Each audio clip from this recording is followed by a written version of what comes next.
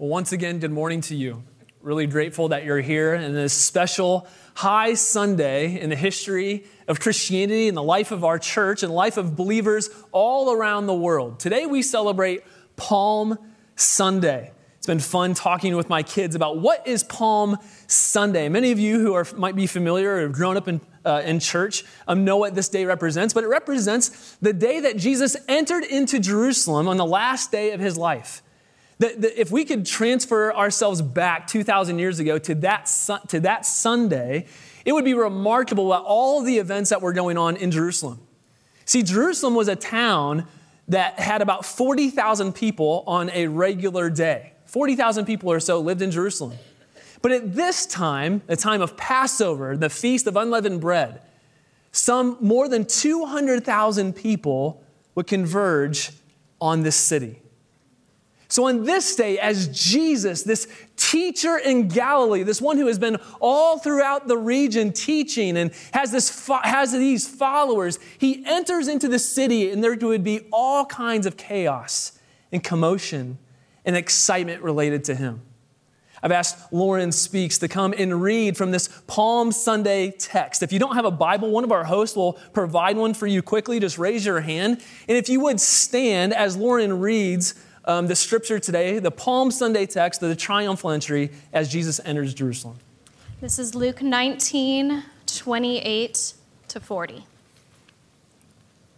And when he had said these things, he went on ahead, going up to Jerusalem. When he drew near to Bethphage and Bethany, at the mount that is called Olivet, he sent two of the disciples, saying, "Go into the village in front of you, where on entering you will find a colt tied, on which no one has ever yet sat. Untie it and bring it here. If anyone asks you, 'Why are you untying it?' you shall say this, 'The Lord has need of it.'" So those who were sent away and found it just as he had told them. And as they were untying the colt, its owner said to them, "Why are you untying the colt?" And they said, "The Lord has need of it." And they brought it to Jesus, and throwing their cloaks on the colt, they set Jesus on it. And as he rode along, they spread their cloaks on the road. And as he was drawing near, already on the way down the Mount of Olives, the whole multitude of his disciples began to rejoice and praise God with a loud voice for all the mighty works that they had seen, saying, "Blessed is the King who comes in the name of the Lord. Peace in heaven and glory in the highest."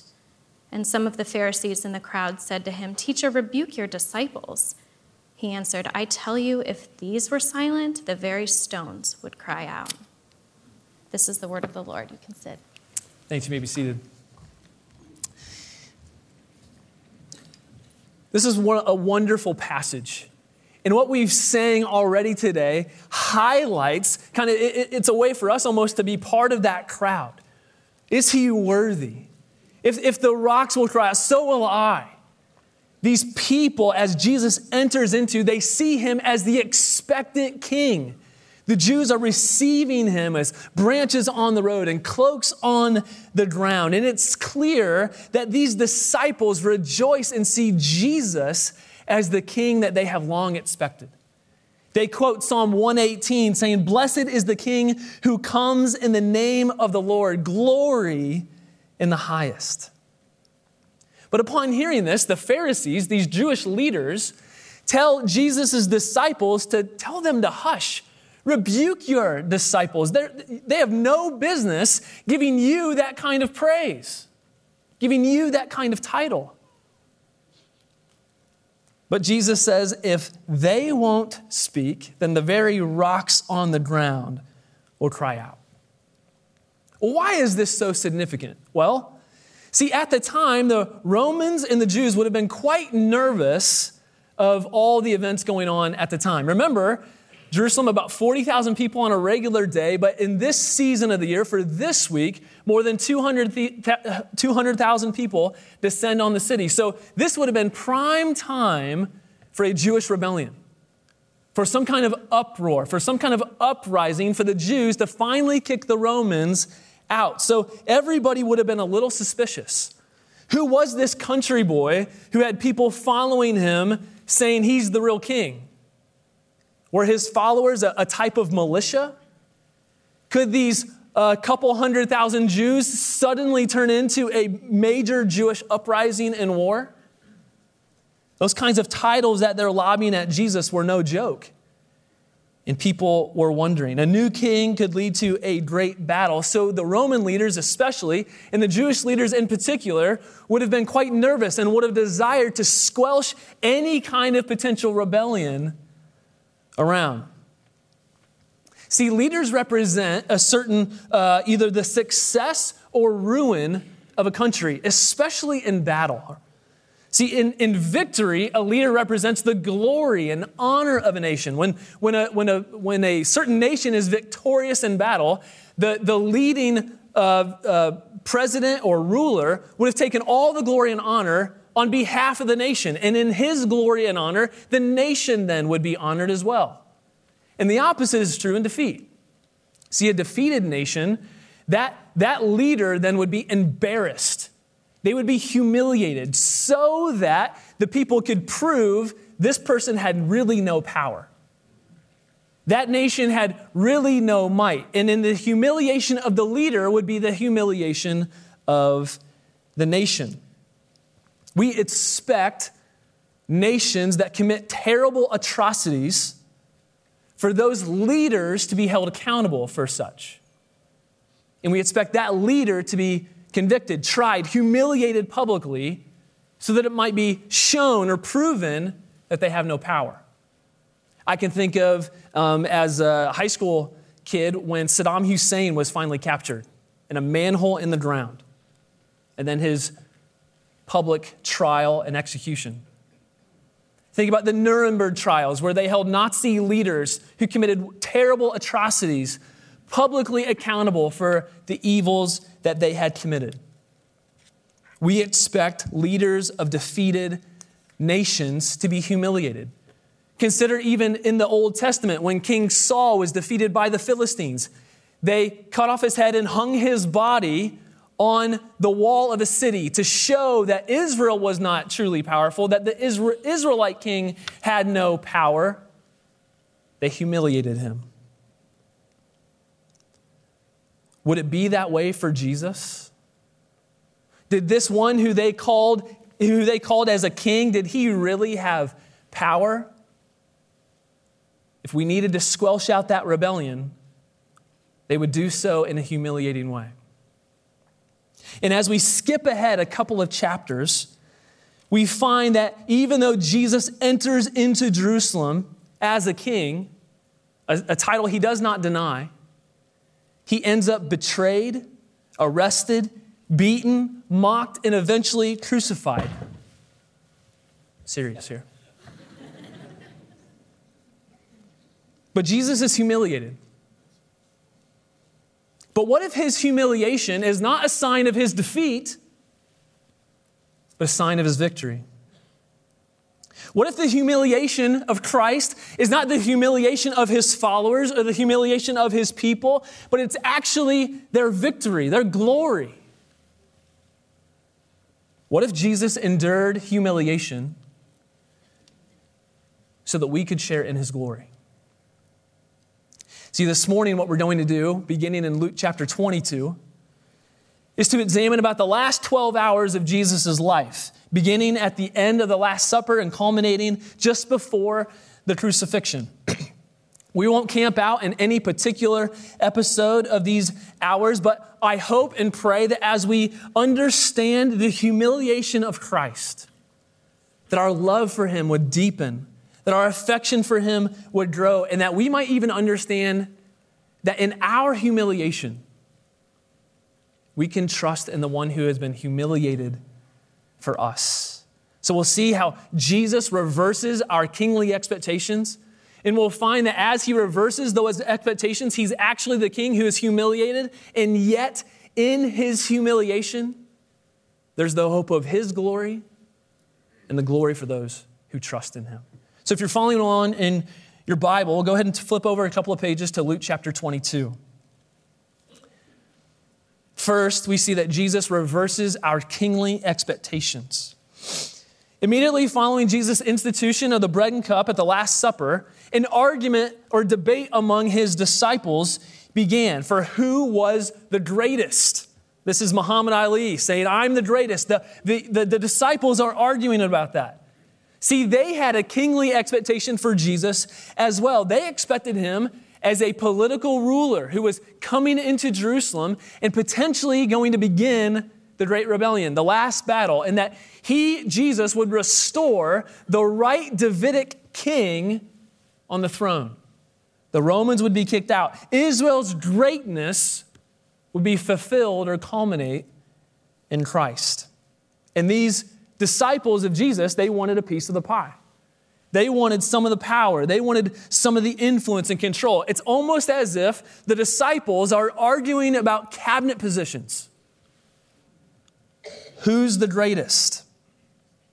But Jesus reverses our kingly or leadership expectations. Look at verse 24 of chapter 22. Luke writes, a dispute arose among them as to which of them would be regarded as the greatest. And he said to them, the kings of the Gentiles exercise lordship over them, and those in authority over them are called benefactors. See, Jesus understands the cultural expectations of leaders or those in authority. Kings of the Gentiles or of the nations exercise lordship, or they lord it or hold their power over people. Jesus says they call themselves or are called benefactors. This would be a self-designation for tyrants or dictators. It's almost as if these leaders are the ones who are able to say, I'm the best there is, plain and simple. You're pretty lucky to have me. You're welcome that I am so kind to you and that I lead you so wonderfully. I've made this nation great. See, these are the kind of leaders who see the people under their care as existing primarily for the glory and honor of the leader. They call themselves benefactors as they tax, abuse, manipulate, and lord their leadership and power over people.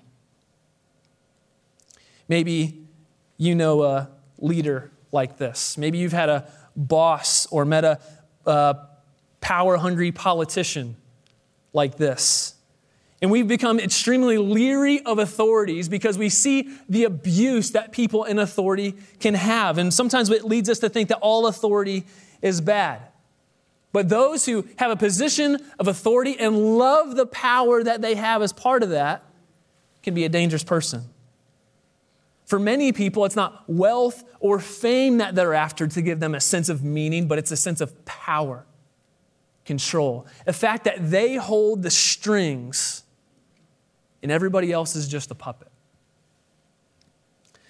A person in a position of authority, whether it's a baseball umpire or a U.S. senator, is intolerable if they see those under their authority as existing primarily for their own ego.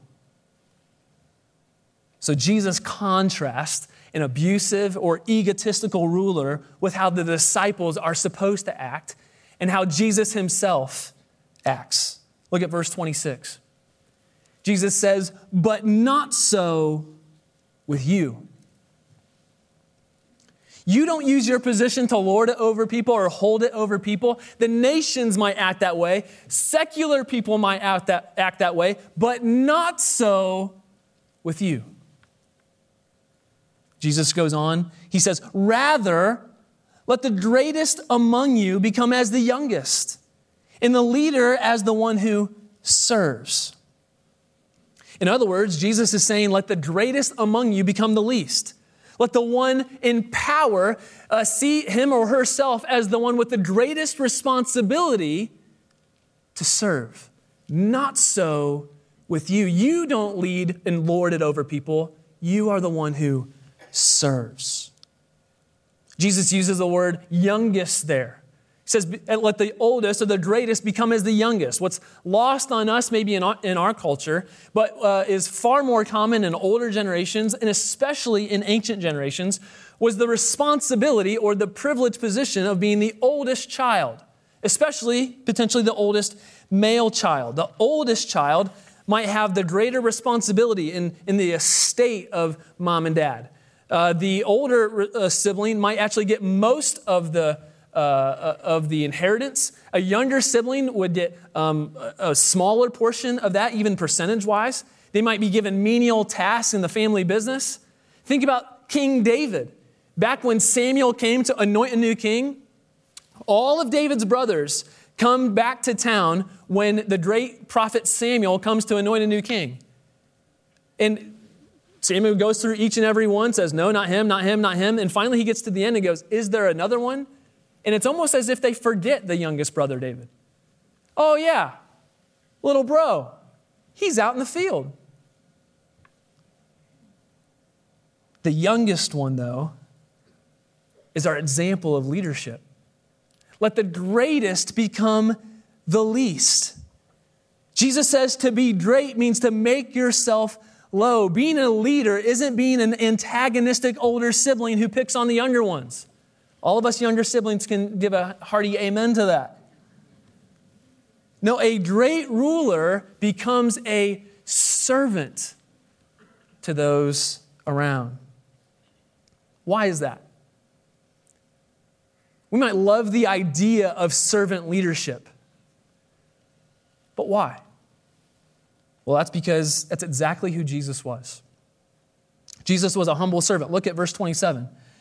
He says, for who is the greater, the one who reclines at table or the one who serves? Is not the one who reclines at table, but I am among you as the one who serves. See, Jesus is the great king, but he's actually the great servant king. See, the promise of the Old Testament is that there would be a servant who would deliver his people. But this servant wasn't one who was going to lord it over other people. He became as a servant. Isaiah 42 verse 1 says, behold my servant, whom I uphold, my chosen in whom my soul delights. I have put my spirit upon him. He will bring forth justice to the nations. He will not cry aloud or lift up his voice and make it heard in the street. A bruised reed he will not break. In a faintly burning wick, he will not grow faint or be discouraged till he has established justice in the earth, and the coastlands wait for him. Jesus is the true servant leader. See, one of the remarkable things about the events that went on there in the upper room that last night is that there was something that took place that Luke doesn't record for us, but Jesus does.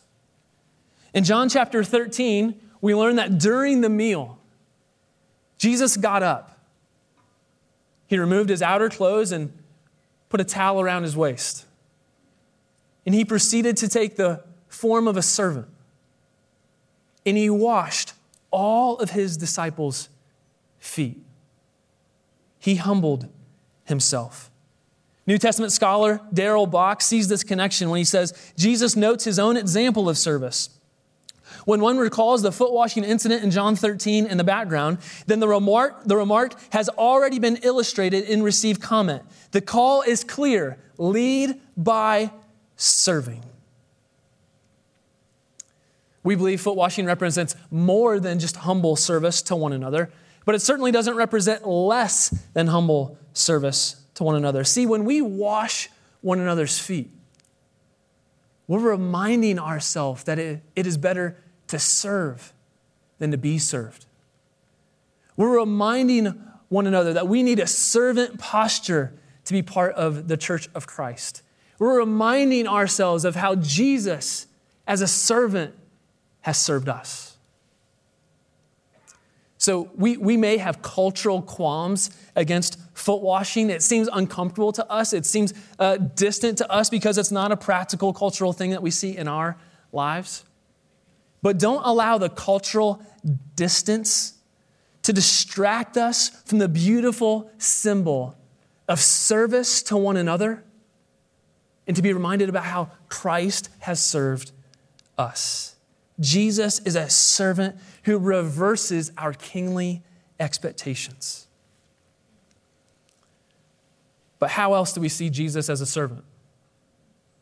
Well, as we continue to go on in the rest of chapter 22 and 23, we see Jesus is a servant who's humiliated.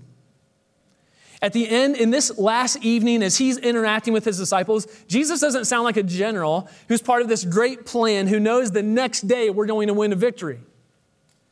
Jesus sounds a little bit more like a general in defeat, like a general in retreat. He's talking about losing his life. He knows he's going to be humiliated. He knows he's going to suffer. But is this suffering, the kind of suffering, as I mentioned earlier, the kind of suffering or humiliation that a defeated king would receive in losing a victory or losing a battle? Or is his humiliation part of his victory? Jesus is the humiliated king. As we go on, we're going to kind of give a flyover glimpse over these next few verses. And the goal is not that, we could make a sermon out of any one of these themes. But the goal isn't for us to camp out in any one particular episode of Jesus' humiliation. Rather, the goal is for us to feel the weight of all that Jesus experienced. It's like adding weight to a barbell. Any of that weight would be crushing on us regardless. But as that weight continues to go, we realize the gravity, the magnitude of Jesus' humiliation, that it is total. Jesus knew of his humiliation. In fact, that's why he quotes from Isaiah 53, which says, "And he was numbered with the transgressors." See, Jesus is the humiliated king, the humiliated servant who brings justice, righteousness, and he delivers the people and suffers on their behalf. But we might ask ourselves, if Jesus experienced this humiliation, what went wrong? But we find that in his humiliation, we see his victory. So we're going to feel the weight of this. It'll feel like a lot of narrative, but I hope as we investigate the humiliation of Christ, we see our own humiliation as well. But first, we see Jesus is humiliated as he prays in agony. Jesus prays in agony. After the Last Supper, Jesus and his disciples went to the Mount of Olives, just outside the city. And he told them to pray, but then he went a little bit further to pray by himself. And verse 42 says, saying, "Father," this is Jesus' prayer, "Father, if you are willing, remove this cup from me. Nevertheless, not my will, but yours be done." And there appeared to him an angel from heaven, strengthening him. And being in agony, he prayed more earnestly, and his sweat became as great drops of blood falling to the ground. Have you ever prayed in agony before? Maybe it was in the worst of circumstances. You felt as if you had no hope. You were praying for God to heal a dying spouse, to restore a relationship. In the agony of your life in those prayers, you're asking God to change your circumstances, for there's nothing left physically to do. See, Jesus models that it's possible for us to pray that God would change our circumstances and yet still trust in his sovereignty, will, and plan. Jesus knows that he is about to endure the full weight of God's wrath and judgment against sin, and he's in agony over this. Many of you know the agony of a panic attack. And that worry overcomes you. Your heart begins to beat rapidly. You break into a cold sweat. It's the kind of out-of-body experience where you stop and think, is this really happening to me? Where am I? See, Jesus knows that kind of agony, but all the more. Jesus, knowing what he is about to experience, prays in agony to the Father. Remove this from me, but not my will, yours be done. Jesus' disciples let him down. They sleep instead of pray, but there's a worse kind of letdown, betrayal. Jesus is humiliated as he is betrayed and arrested. He's betrayed and arrested. while speaking to his disciples there on the Mount of Olives, a crowd, including soldiers, comes to Jesus. And Judas, one of his disciples, is leading them. Look at verse 27 or 47. He, Judas, drew near to Jesus to kiss him. But Jesus said, Judas, would you betray the Son of Man with a kiss? See, Jesus wasn't surprised by Judas' betrayal. Matthew's gospel makes very clear that Jesus knew that Judas would be the betrayer. But still, we should not allow that reality to diminish the weight of such a betrayal, especially in the manner in which it was done. Think of Judas for a moment. Judas was one of the original 12 disciples. He had been with Jesus for 3 years. He witnessed all of the miracles. He heard all of the teaching.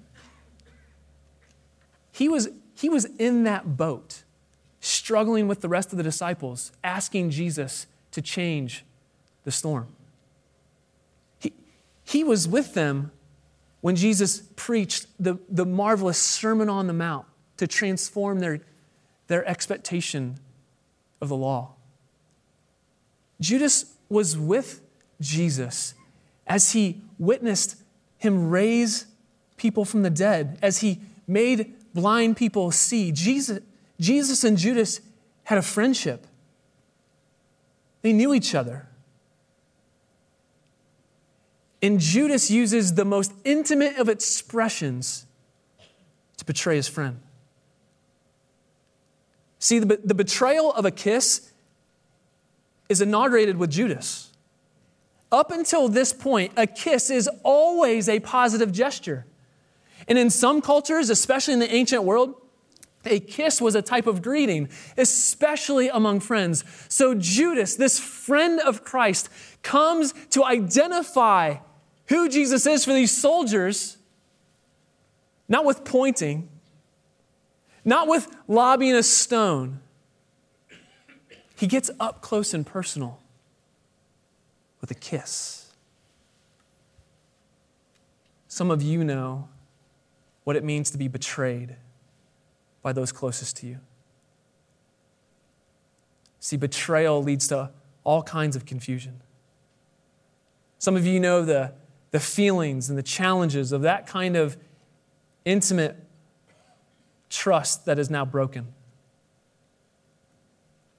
Jesus says, would you betray the Son of Man with a kiss?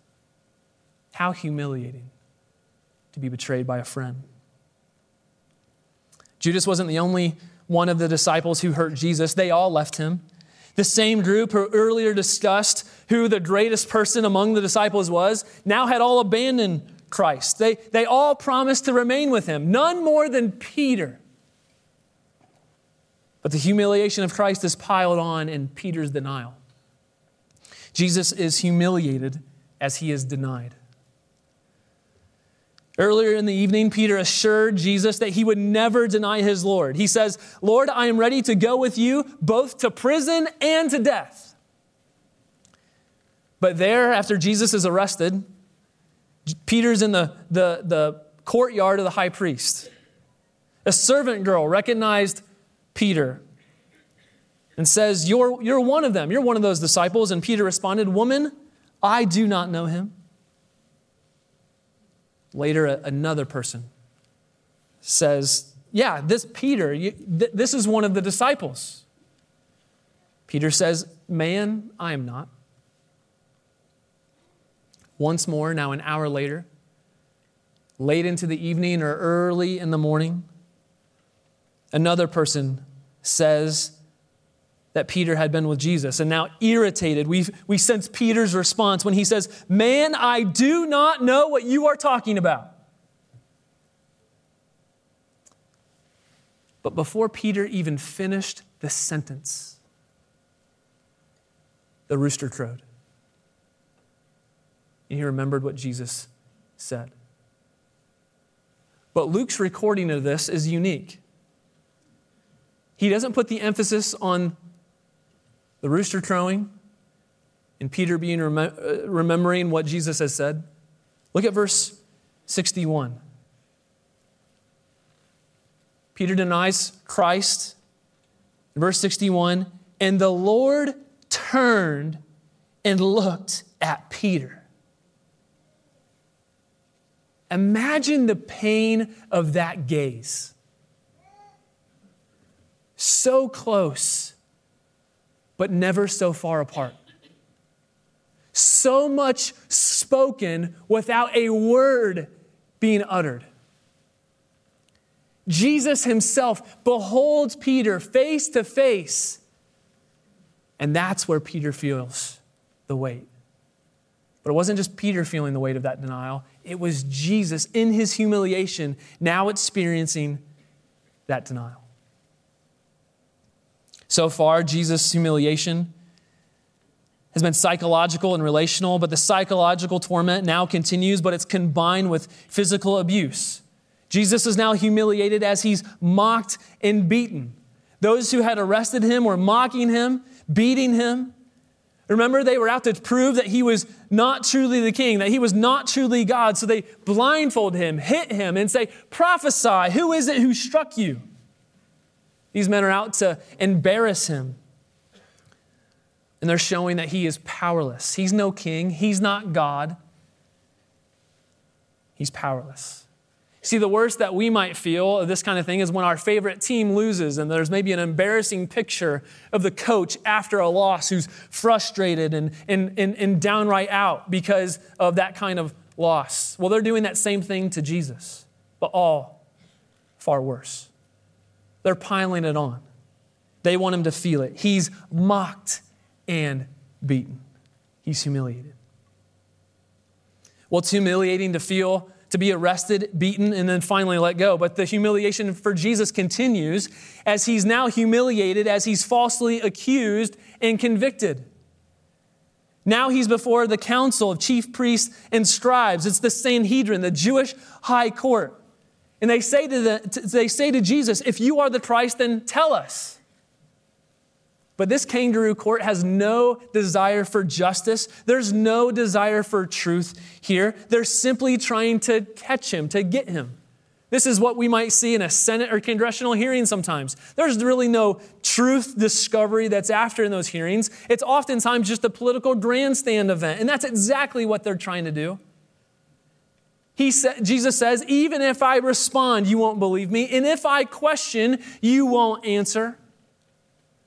The humiliation of a trial that's really going nowhere, Jesus feels. Jesus' own words convict him as he does not deny that he is the Son of God. He's then accused of blasphemy, although he truly is God in the flesh. And they say, fine, we're ready. We've heard enough. Let's be done with him. His humiliation then continues as this religious dispute becomes a political and public aspect. See, the Jews at the time had no power to kill. They had no power to condemn. They could excommunicate. They could put somebody out of the synagogue, but they could not put someone to death. They did not have that kind of authority. So they go to the Roman governor, Pilate, and they go and include him. And as they do that, they're making Jesus out to be a political pawn. So Jesus now is humiliated as he's a helpless political pawn. The Jewish leaders take him to Pilate. He's the Roman governor with authority over this. And remember, during this time, he would have desired to keep any kind of stress, any kind of rebellion down. So this so-called king, he would have taken an interest in. But notice what the Jewish leaders accuse Jesus of. Chapter 23, verse 2. They say to Pilate, we have found this man misleading our nation and forbidding us to give tribute to Caesar, and saying that he himself is a king. See, they're trying to make Jesus out to be this rebel. They're trying to make Jesus out to be this kind of insurrectionist. And Pilate really doesn't want to have any dispute as part of this. He finds no guilt in him. He doesn't see these accusations as being proven. So Pilate then sends Jesus to Herod. Herod would have had authority, a Jewish authority, over the region of Galilee where Jesus was from. Herod was interested to see Jesus, so he mocks him a little bit. He entertains him a little bit. His people make fun of him, but finally, Herod sends Jesus back to Pilate. And it says then in verse 12 of chapter 23, and Herod and Pilate became friends with each other on that very day. For before that, they had been at enmity with one another. See, there was a way that the Jews and the Roman authorities did not like one another. So they used Jesus as a way to show deference to one another. If Jesus is supposed to be this king, well, how is he suddenly this helpless political pawn? He stands there bound, beaten, with really no power.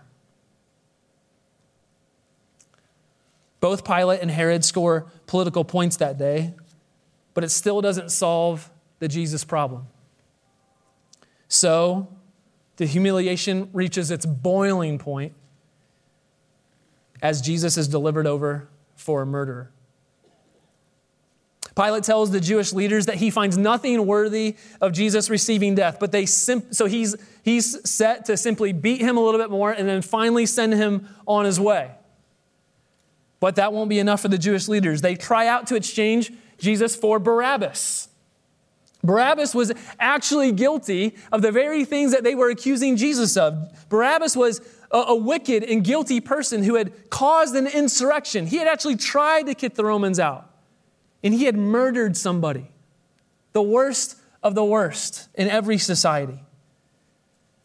Pilate tried to persuade them again, but the Jews cry out, "Crucify, crucify him." A third time, Pilate says, "Death is not necessary. Death is not just." But verse 23, they were urgent, demanding with loud cries that he should be crucified, and their voices prevailed. So Pilate decided that their demand should be granted. He released the man who had been thrown into prison for insurrection and murder, for whom they asked, but he delivered Jesus over to their will. The height of humiliation is what Pilate knew Jesus to be an innocent man that he then delivers for a knowingly guilty man. Before we let Pilate off the hook, don't feel bad for Pilate. Pilate did what a lot of politicians do. They find what's easy instead of doing what's right. The art of compromise instead of the steel of conviction. Pilate knowingly sentences Jesus, an innocent man, to condemnation and death and releases one who is guilty. Jesus is totally humiliated. Again, any one of those aspects would be humiliating and be crushing in and of itself. But as we feel the weight of all those things, we have to wonder, how is Jesus in control? How is Jesus really powerful? The crowd here receives him with cries of conviction and humiliation. He's put to public shame. Jesus can't be king, and they, the Romans and the Jewish authorities, are trying to prove it. Any of his followers will quickly be dispersed as we publicly shame the leader. But none of this took place outside of Jesus' control. Even at that Last Supper, Jesus gave the sign of the bread and cup so that his disciples might remember Jesus' broken body and his spilled blood. Because for Jesus, this humiliation was not the sign of defeat, but set the table for a meal of victory. Why should we remember this humiliated king? Well, our final point. Jesus' humiliation leads to glory for him and for his people. Jesus' humiliation leads to his glory and for his people. We feel the weight of that humiliation, and we might wonder, how could Jesus truly be king? But remember in chapter 22, verse 27, he says, I am among you as the one who serves. And it's in Christ's death that leads to his exaltation. His humiliation leads to his glory. For this is what is written of him in Philippians chapter 2, have this mind among yourselves, which is yours in Christ Jesus, who though he was in the form of God, did not count equality with God a thing to be grasped, but emptied himself by taking the form of a servant, being born in the likeness of men, and being found in human form, he humbled himself by becoming obedient to the point of death, even death on a cross. Therefore, God has highly exalted him and bestowed on him the name that is above every name, so that at the name of Jesus, every knee should bow in heaven and on earth and under the earth, and every tongue confess that Jesus Christ is Lord, to the glory of God the Father. Jesus' humiliation in no way robs him of his glory. In no way distracts him from the road to exaltation. In fact, his humiliation is the very means that leads him to his exaltation. See, there needed to be a righteous sacrifice for sin. Because of the sin that human beings had committed against the Lord, there needed to be a sacrifice. There needed to be a payment. There needed to be a victory.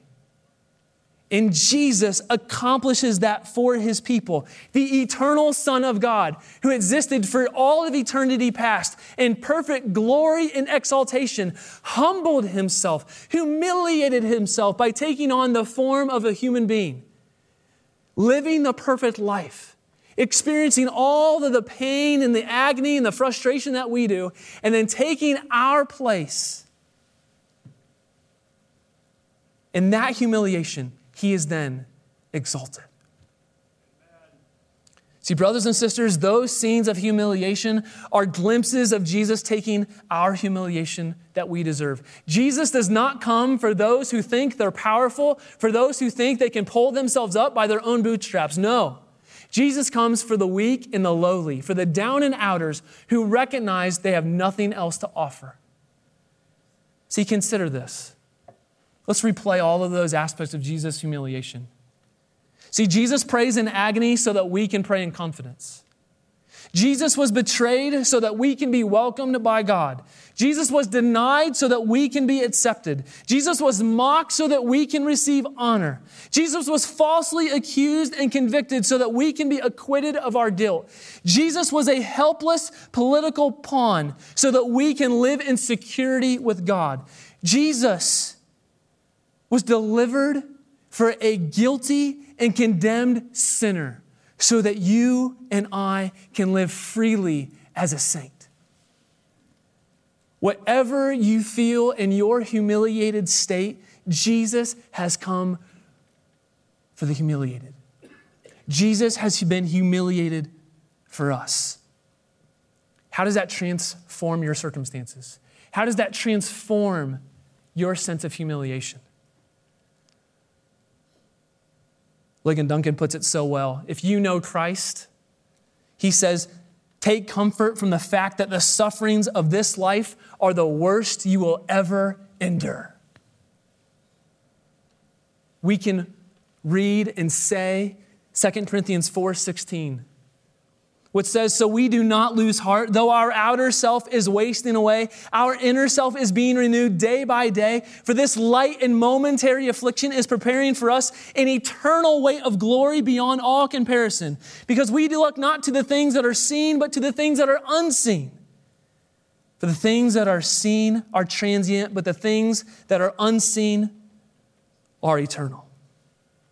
See, in a few moments, for all of us who stick around for communion, we're going to gather in what we call the love feast, what the ancient Christians called the love feast.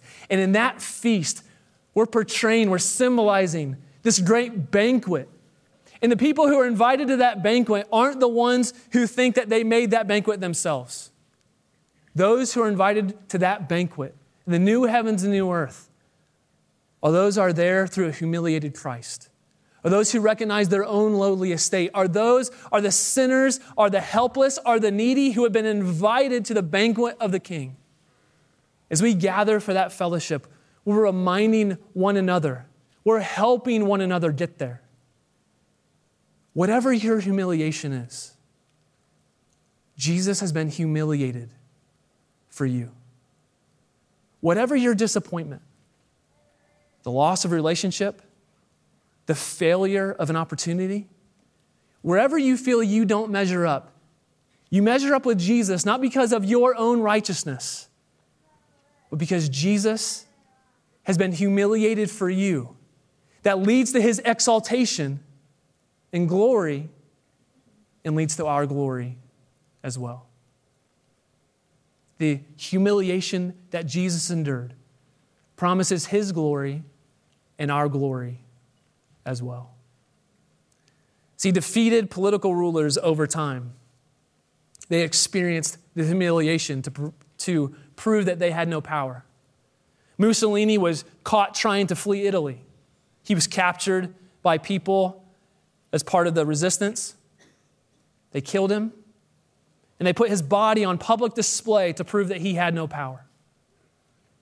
Tyrants who lorded their leadership over people were captured, tried publicly, so that people would realize they have no power. Their defeat was in their humiliation. But not so with Christ. For in his humiliation, he guarantees our victory. Let's pray. Lord Jesus, we recognize that you are the one now who sits at the right hand of the Father in perfect exaltation and glory. For you are the one who has endured all of our humiliation, who has endured all of our pain, so that all who trust in you might receive newness of life, freedom in Christ, and true glory. We recognize you, Lord, the King who in his humiliation won our victory. And Lord, I pray for us that we would, that all the truth would deepen our love and appreciation for you. That you would lift us from our lowly estate so that we might recognize you, the true King, who in his sacrifice promises our glory and future. In Jesus' name, amen.